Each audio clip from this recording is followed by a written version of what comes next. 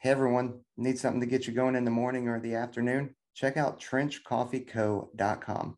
Trench Coffee originated in Las Vegas and is owned by a combat controller and his wife. They've been making coffee as a hobby for a couple of years and then decided they enjoyed it so much and they wanted to share the coffee wealth with everyone else. So check them out. They've got 10 different brews. They originally started with the Trench blend, but they recently started a new blend that is kind of my personal favorite, which is the Brazil Cerrado. I'm probably saying that wrong again, like I do in every single promo, but whatever. I'm educated in South Carolina, so you can deal with it. They also sell, apparel. They sell cold brew kits. They've got holiday packages going on where you can get a mug and some coffee. Their normal bag sizes are 12 ounces. They do have some samplers. So if you wanted to get a handful of sampler packs, you could do that. And if you want to go all in, they definitely have 5-pound bags that'll keep you stocked for quite some time. But if you go through coffee like I do, because it's so good, 5 pounds probably won't last you too long. But please go check them out. They are definitely friends of the podcast and have been for quite some time. And so we want to support them and they're supporting us. So we don't get anything from it, but please go check them out. Enter the promo code One's Ready to get you a discount. And then I know that sometimes they also, every time you buy a bag of coffee and use our promo code, they will send a bag downrange or at least put some money to the side to pay for sending bags downrange. So great company, great people. Jeff and Jerica are amazing. So go support them. Check them out. Trench Coffee Co. That's trenchcoffeeco.com. I'm not good at intros to the podcast. Welcome back, everybody. We're here in the team room. It's Peaches and myself. We brought on some pilots for you today because you guys always ask us about pilots, and I found the two coolest pilots that we could possibly ever find. C-17s are so hot right now. The Instagram account do be popping. The guy is strong as shit. He does my favorite thing ever, which is he speaks only in kilograms when he talks about working out, which makes me have to do math.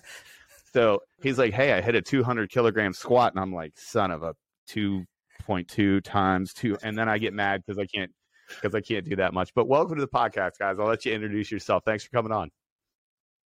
Thanks for having us. My name's Emily Barkemeyer, C-17 pilot, along with my husband. We've been doing it for 8 years now. Traveling the world, dropping stuff and dudes and having a good time.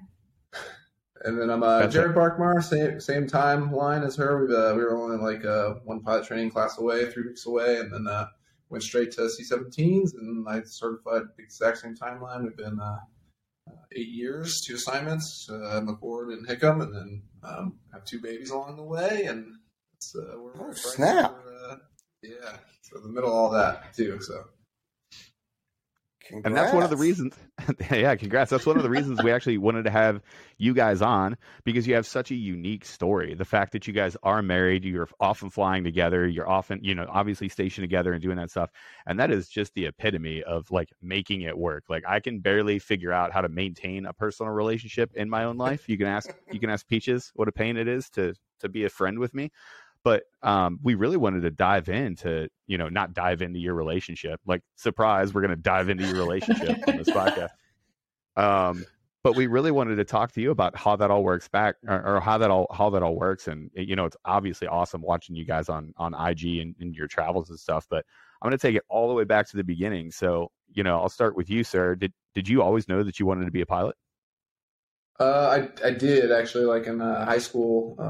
The first time I rode Southwest Airlines out of a small plane in Albuquerque, New Mexico, like that feeling in your pit of your stomach when you take off, and it's like weightless feeling. I was like, man, that's kind of neat. Well, now I found out that's not like really supposed to be common.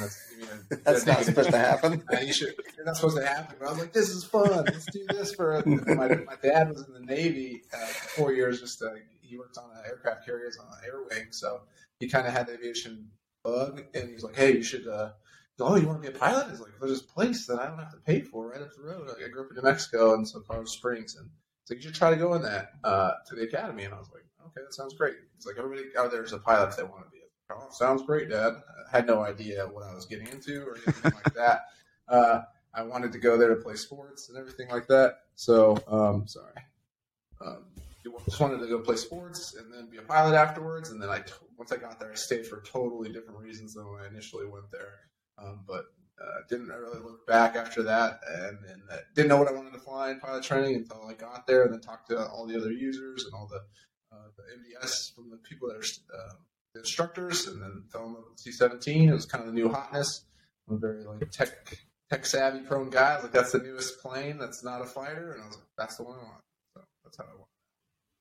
Hey everybody, we had a little technical difficulty with our audio and our visual, but our editor managed to fix it, so we didn't really miss much.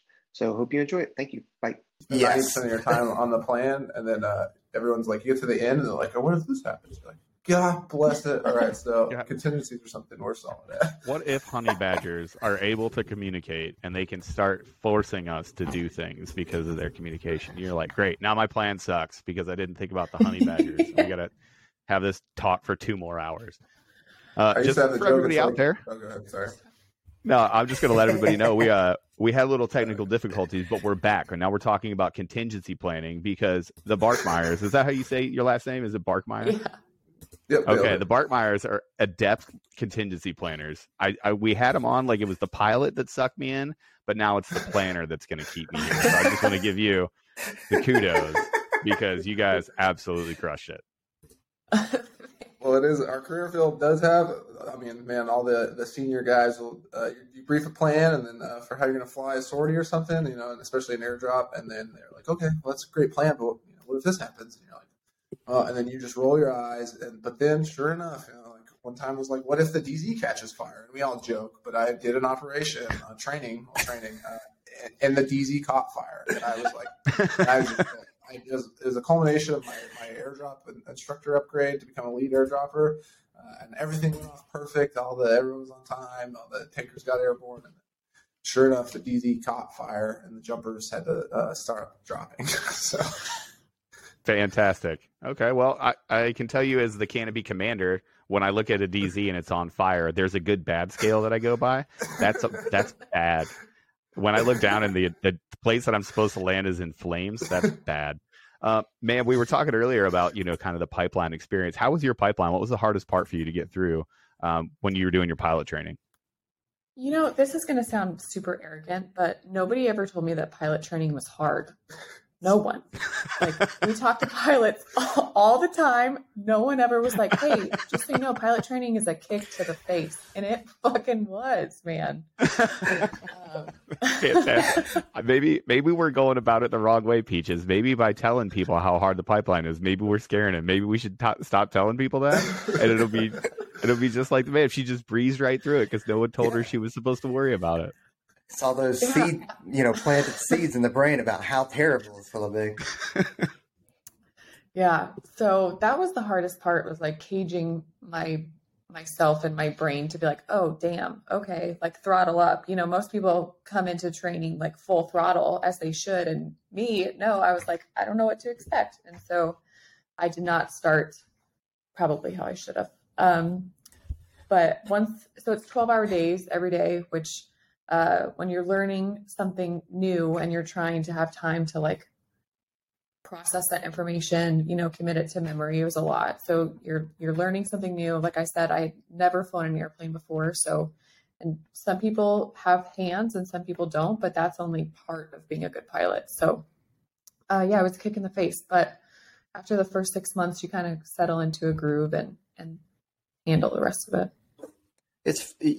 You talk about the 12 hours, right? 12-hour days. It's a lot to handle. You don't necessarily have a lot of downtime to then go back and process everything that you're learning. It's a real interesting concept that we do that with nearly every single military, whether it's Air Force, Army, whatever, and any job.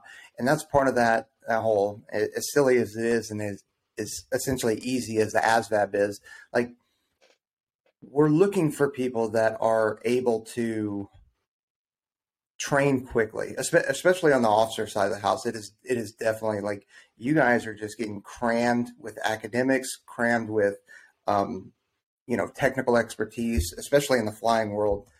And you really, I mean, these are some long days. Okay, so 12 hours, right? 12 hours of academics, but you guys are doing so much more on the front end and on the back end, especially once you've already at a squadron. And even more so, you start talking about like the weapon school and stuff like that. But it's just, there's a lot on the front end, a lot of in the back end, and you guys are burning the candles like on both ends. It's crazy to me to watch. I mean, we do the same thing, but we really put a lot on pilots, I think. You know, that's something I love about the Air Force. I hate it when I'm in the middle of it, but the fire hose effect is like, you either have the aptitude to do this or you don't. And I'm not going to waste time training you if you don't have the aptitude to handle it, which I respect the hell out of. It sucks while you're in the middle of it, but that's how we produce the best pilots. Yeah, it really does. And that's, we always laugh at that when we try to talk to our listeners or to the people that are interested in coming in aft spec war. It's really, the devil is in those details. And it's funny, like how many times, you know, the four of us have kind of been like, oh, your career field is exactly like mine, or you guys have the same problems that we do, or wow, your training really isn't that much different. But it's hard to try to get, you know, a candidate or somebody that wants to be a pilot or somebody that wants to be a combat controller or whatever. It's hard to explain those details that really get you like, okay, you've been training, you know, your entire, 6 months to come do this job. Well, I'm going to make you work 12-hour days. It's going to be administratively intense. It's going to be academically intense. You're going to have to take on a ton of new information and then perform on a timeline that nobody else does. Oh, by the way, you still have to have a life afterwards. We expect you to be physically fit. Yeah. We expect you to get enough sleep. We expect you to, show up on time with a good attitude and be like mentally well adjusted. You can't be toxic in the team room. That's when you put all those things together, that's when the problems really start to show. That's when you're really like, wow, this really is stressful. And it's funny to hear you two talk about it. Sir, you came in like fresh out of the academy, fresh out of 6 months of just beating up on cadets and teaching combatives, and you were throttled all the way up. And then, ma'am, it's funny to hear you were just completely living in the white, like, oh, check it out, pilot training. So how did you guys, I'll ask first, like, when did you guys realize, when did you look across the room and go, oh, hey, what's up? You're a pilot too, huh? Well, I first noticed her at the academy on the track team my sophomore year. She ran by. Is she faster than you? Just tell me right now. Does she outrun you still today? Anything over maybe like 100 meters, she got some distance. She can got him. I got the quick burst. Wheels. Yeah. You're good for a short sprint, but she's got you in anything with distance. I got it.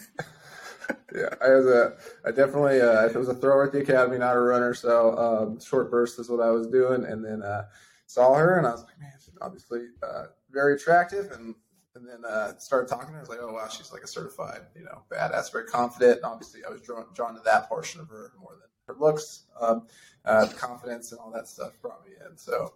And then we dated for most of the academy. We broke up a little bit towards about senior year. We broke up, and then we weren't together on casual status. And then we ended up going to the same pilot training base, which was really fortuitous because she was supposed to go to a different one. I was still in love with her, admittedly, but I was trying to get over. This is the nicest podcast we've ever put out. Listen, even if nobody listens to it, I'm just glad to be part of this journey. It is kind of a sappy story too, but so she was supposed to go to Pensacola and then Pensacola Navy training there, and it closed down, and I was going to Oklahoma, and then I remember the day I found out we were both casual and she was going to Oklahoma too, and I was like, I was mad happy. I was like, no, but then I was like, yes, she's coming back to where I'm at, and then through the initial pilot training, we kind of rekindled the flame at the beginning, and then shared suffering will always bring people together. And then it brought us together in that respect, and then never looked back since, really. So, when I knew, it was sophomore year. And you guys have followed each other for since then. Like you left pilot training, and now you're at the same squadron together, and now you're even on a trip. We'll just say a trip. I won't call it a deployment, but a trip together. Well, we've been really fortunate. Yeah, that's awesome. And the part that I wanted to talk about there is like all the way through your pipeline, like you had that built-in support system where you could, no kidding, come home and just be like, I've had it with this instructor, or how are you feeling about this event? Did you feel like that had to be a huge help, right? Absolutely. It was a huge help because even 3 weeks ahead of in a pipeline or in the training is an eternity because I was 3 weeks ahead of her. So I would always be like, feeding secrets back. But at the same time, when I'm feeding secrets back on these things, whenever you guys know this, when you instruct, you actually learn the information a lot more. The Air Force is unique in that way where we make instructors way too early than they should be. But when you're instructing someone or teaching, you learn the stuff so much more better. So while she was learning from me and still teaching me at the same time, I was obviously getting better by going through the curriculum a second time, or if she asked that. But I mean, it was back and forth because even 3 weeks, she was still teaching me tons of things. Yeah, and that's not even exclusive to pilot training. We still constantly, I'm like, hey, what would you do in this situation? Like, this is my decision-making process. Like, what do you think? Like we're constantly making each other better. And it's a huge, I think it's what makes us so successful. Oh, 100%. Sharpening iron, huh? All right. way to put that one in there. Are there any other sheepdog quotes that we want to put into this? I'm going to try. I'm going to see how many I can put in there. That's fantastic. We get the question a lot when somebody's like, I'm with a spouse and I want to do this thing. For us, obviously, it's AFSPEC war, but we've gotten the same question for, pilots and in the military in general. And you guys are making it work. You guys are able to support each other and follow along. What has been some problems that you guys have had that really put stresses on your relationship? It was all fun and games until we had kids. And that is just a super added layer of complications and scheduling deconfliction and stuff like that. Because we both love our jobs and love flying around the world and like executing the mission. But obviously that takes a backseat to family at home. So I think the hardest has been just like schedule deconfliction or, like I'll go on the road for 2 weeks. I'll come home and slap hands with Jared and he's like, all right, I'm out, so sometimes we don't see as much of each other as we would like, but we very fortunately have incredible family and in-laws that support us and they'll come out and watch the kids so we can do things like we're doing right now. And so we have that added flexibility. Our relationship was built into this. So, I mean, we grew together. Our relationship's grown through the Air Force. It's not like we were together and then, had to go figure out this thing and go on trips. We grew together. This is the first time we were going on trips was when we were married already. So we didn't, and then it just comes, it's not, when the other person understands what you're doing on the road, it's so much easier as opposed to a lot of times people think you're just like, oh, you're just having TDY, you're having a good time, you're out with the boys. But I know, like, yeah, you're letting off steam because you're working, 24-hour days, and then you finally got a good deal. So take it, like go have some fun, let your steam off. You got to let those releases go, or they'll pent up, and we're not robots. So yeah, you 100%. You have that mutual understanding and that mutual support from somebody who has gone and is going exactly through the same thing you are. That's fundamentally healthy, if you will. I like it. We're, this like is that? a really good one. I do. Yeah. This is a wholesome podcast right here. This is just wholesome AF. This is my favorite podcast I think that we've ever done. So when you guys, pilot training complete, you guys, obviously you're married the entire time. And that's a funny dynamic too. Cause even as you were talking through it, that's so opposite to what we all do. You get in the pipeline as a younger, dude, or, at this point, dudette. And sometimes, you're married. When I went through the second time, I was, married and had kids and the whole deal. But the first time I went through, like, it really is like you're figuring who am I as a person out, and then you're figuring what is this job all about, and then hopefully you meet somebody, and then you kind of bring them into that world. Well, you guys were there, to quote Bain, you were born in it, you were molded by the military, kind of structure, and your relationship kind of grew out of that. That's kind of cool. Like when you guys got out of training and you finally got to your first base, what was there had to be the first flight, right? Like the first time that you guys were allowed to fly together. And I've seen the stories you guys are talking about. You guys fly together pretty often, right? Yeah, fly formation together. So we can't fly the same plane together. We take simulator check rides together usually. But I vividly remember the first formation we flew together. I was flying back from Pope, and he was flying a local that day, and we did a rejoin over Idaho, I think, and went and did some AR, some air refueling, and I think we might have done some airdrop too. Yep. And then I went home, and he like continued on with his training. So, but I remember, I'll never forget it. It was like a core memory, you know, like this is awesome. Right. Yeah, definitely. It had to be so cool. Sir, was she critiquing your AR? Did you hear her on the radio? You're like, hey, you're like five left, and can you put your flaps to actually 40% because they're not?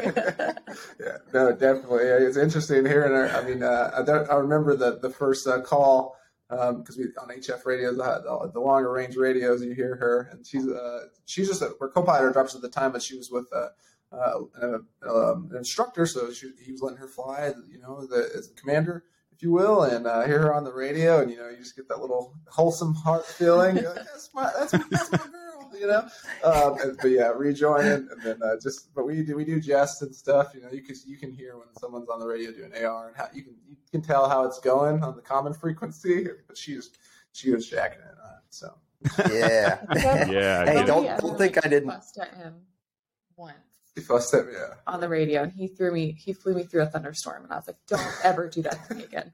How dare you? How dare you? We are going to talk about. I would love to be on that radio because it's literally like mom got mad at dad. Like everybody on the back end of that entire aircraft is like, "Ooh, they're gonna have to have a talk when they land."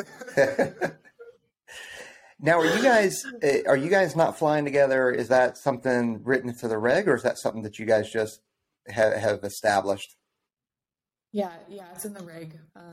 Really? Very fine print, but yeah. So you can't. So I could operate with him as a passenger, but we cannot be on the same crew orders together. Interesting. It's that your situation comes up enough that they have to put it into a regulation.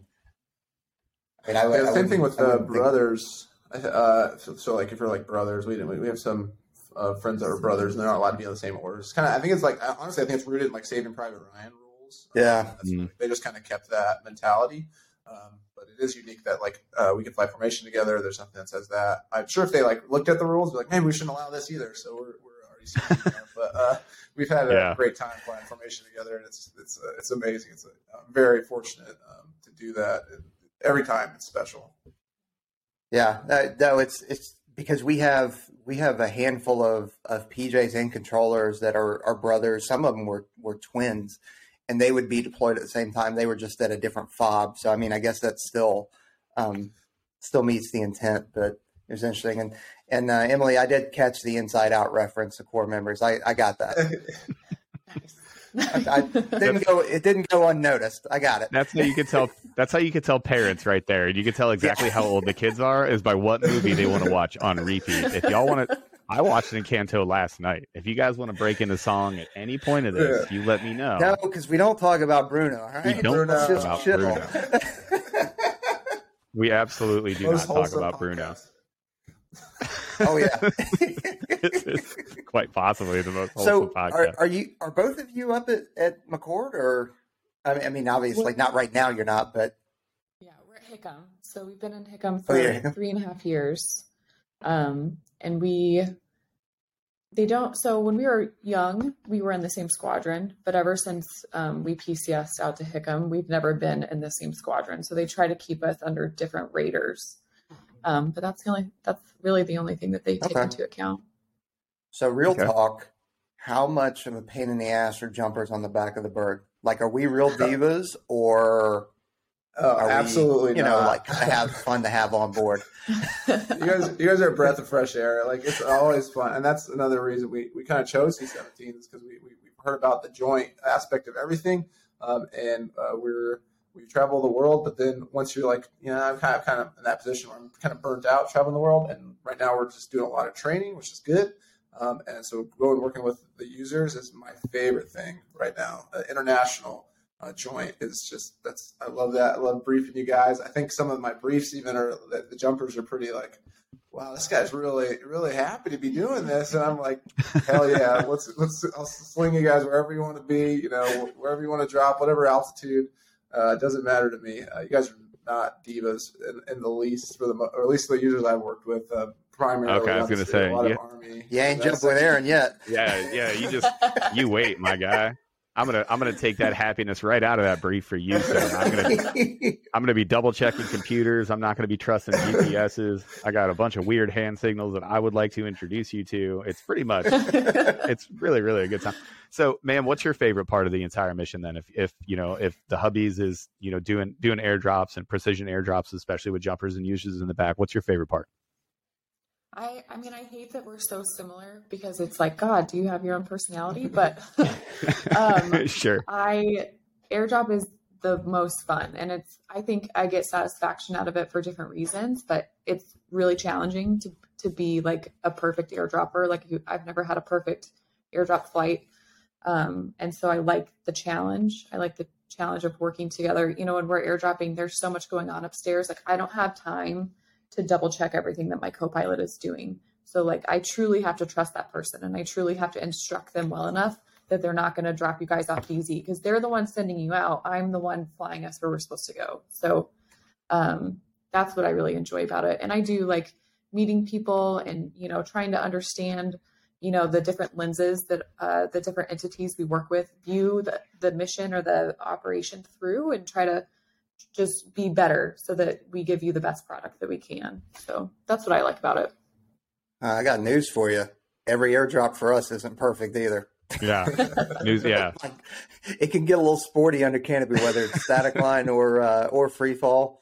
Like no jump is perfect for us either. So I wouldn't worry about it.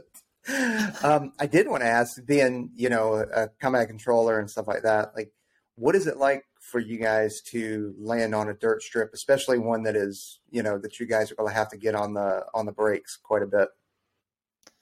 It happens so fast, and it's usually, at night under nogs, right? So you don't see a whole lot. You just have to trust that what you're looking at in front of you is where you're supposed to be, and execute. And obviously it gets real dusty. I've never landed on a LZ during the day. So and I've never done a training one either. It's all been operational. So yeah, it's fast, and you're like, oh, thank God, we made it. All right, let's get out of here. I always loved it because as the guy in the back, I'm saying the same thing. It's good to know that the people in the cockpit and the people in the back are all saying the same. Oh God, okay, we made it. Okay, all right, can we get out of here? I'm terrified. My heart rate's at 195 just talking about it. Well, I mean, there's some sporty LZs out there. I mean, you got.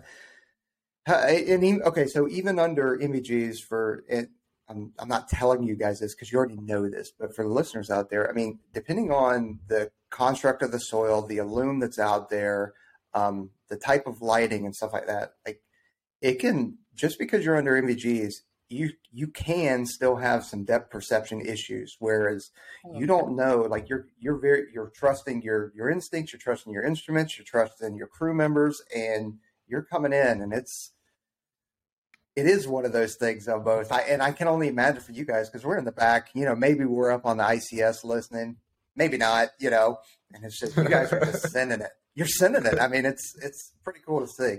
I stopped listening. I started pulling that little pin on my communicator box. I don't even want to know. Like about 10 years ago, I was just like, you know what? If this thing burns in, I don't want to hear the discussion that leads up to it. Like, you just let me know. Like, just turn some bells on for me in the back and let me know what's going to happen. But I don't want to be involved in the conversation leading to my death. So now that we're all talking about our untimely deaths, like, flying is dangerous. You guys do an impossible task, right? Like, humans are not supposed to fly. We figured out a way to do it, and now you're the purveyors of that flight, right? But nothing goes perfectly. So do you guys have something that sticks out in your mind, maybe an IFE or maybe one of those landings that you're like, holy crap, that was close? Yeah, there's a few. If you have one, you could, on the top, I'll put you on the spot, but if not, I can go. Recently I went to Diego Garcia, and I don't know if you've ever been in there, but it's just a tiny little island out in the middle of the ocean that's constantly surrounded by thunderstorms. And we were coming in the middle of the night. Crosswinds were at 30 knots, which is our limit. And there was a storm on one end of the field, like quickly coming to the approach end of the runway. And when you go to remote destinations like that, they don't have to give you an alternate airfield. They can just give you fuel to hold in lieu of an alternate. And this storm on the weather doesn't sound safe at all, ma'am. That doesn't. This is the best that we've come up with. That's our answer for this. Here's some more fuel. This doesn't make. Okay, you know what? This story sounds like. Oh shit, man! And sure enough, this storm was supposed to stay over the field for like 6 hours. So like, we had one chance to get in here, or we were going to be in a tough situation, and so. We put it down, and it wasn't pretty, but it was safe, and we landed, and I think we all breathed, had a sigh of relief. I think it's breathed. We were just like, oh, thank God. Yeah, it's. But extremely capable platform, extremely capable pilots too. Like, I mean, that's what you guys trains for. Those kind of, the landing on McCord or Hickam or wherever, like. That's fine, but it's those times where it's thunderstorms, it's crosswinds, it's combat zones. Like that's why you guys are trained the way you are. Yeah, my story is I have the thunderstorm stories for days too, because those are always like weather gets a boat and the enemy gets a boat. You guys probably got those in your cool briefings. Yep. Cool guys pointing and stuff. Super cool. Yeah, we have a whole book. It's written by Peaches. It's just catchphrases. It's like the only easy day. You start it off and you say, "Hey guys, I'm your combat controller for the day. The only easy day was yesterday. Slide." He's got a tattoo on his bicep. That's right, brother. Oh, I'm laughing so hard because here's my bicep tattoo. Anyway, all right, continue. Like that. Okay, continue. So the training that we get is for those moments where, and then it's just they do train us and spend lots of money training us because there's situations you can't prepare for, right? And that's another cliche, but absolutely, I was landing at one of those dirt fields that I've been to a couple times downrange in NVGs, and I was taking a younger guy there to get them signed off on it, and I'm very excited because you get amped for these things, right? You check in or you hear the secure comm click with some cool guy named Tombstone or Night Raider, and they're clearing you to land, and you're like, all right, we're here, baby, like in the dark of night. This is what I trained for, and then we're doing a high tactical descent. Everything's going according to plan, and then you get the jet's like, nope, I don't want to do this, and they have a malfunction with your flight controls or something, and then you have to make a split decision. Where is this something I need to land here? Do I gotta find the safest way to egress out of here? And it's really hard to when your fang's out to pull back and be like, you know what, we can live to fight another day. Let's get. I'm not going to put this plane in an unsafe position just to land here. I'm possibly be stuck here, and then I got to think about in a split second, I got to think about the second and third order effects of this plane's going to be here maybe now, stuck, broken, and people are going to have to, and now it's a huge target. I'm a liability here. So this stuff can wait till tomorrow, hopefully. Let's just take this bird back out and then not land and get out of here. So that was probably the toughest one when I was landing. And I was fangs out and I had to pull back and say, you know what, not today. Let's not risk it tonight. Let's go back. And that's tough.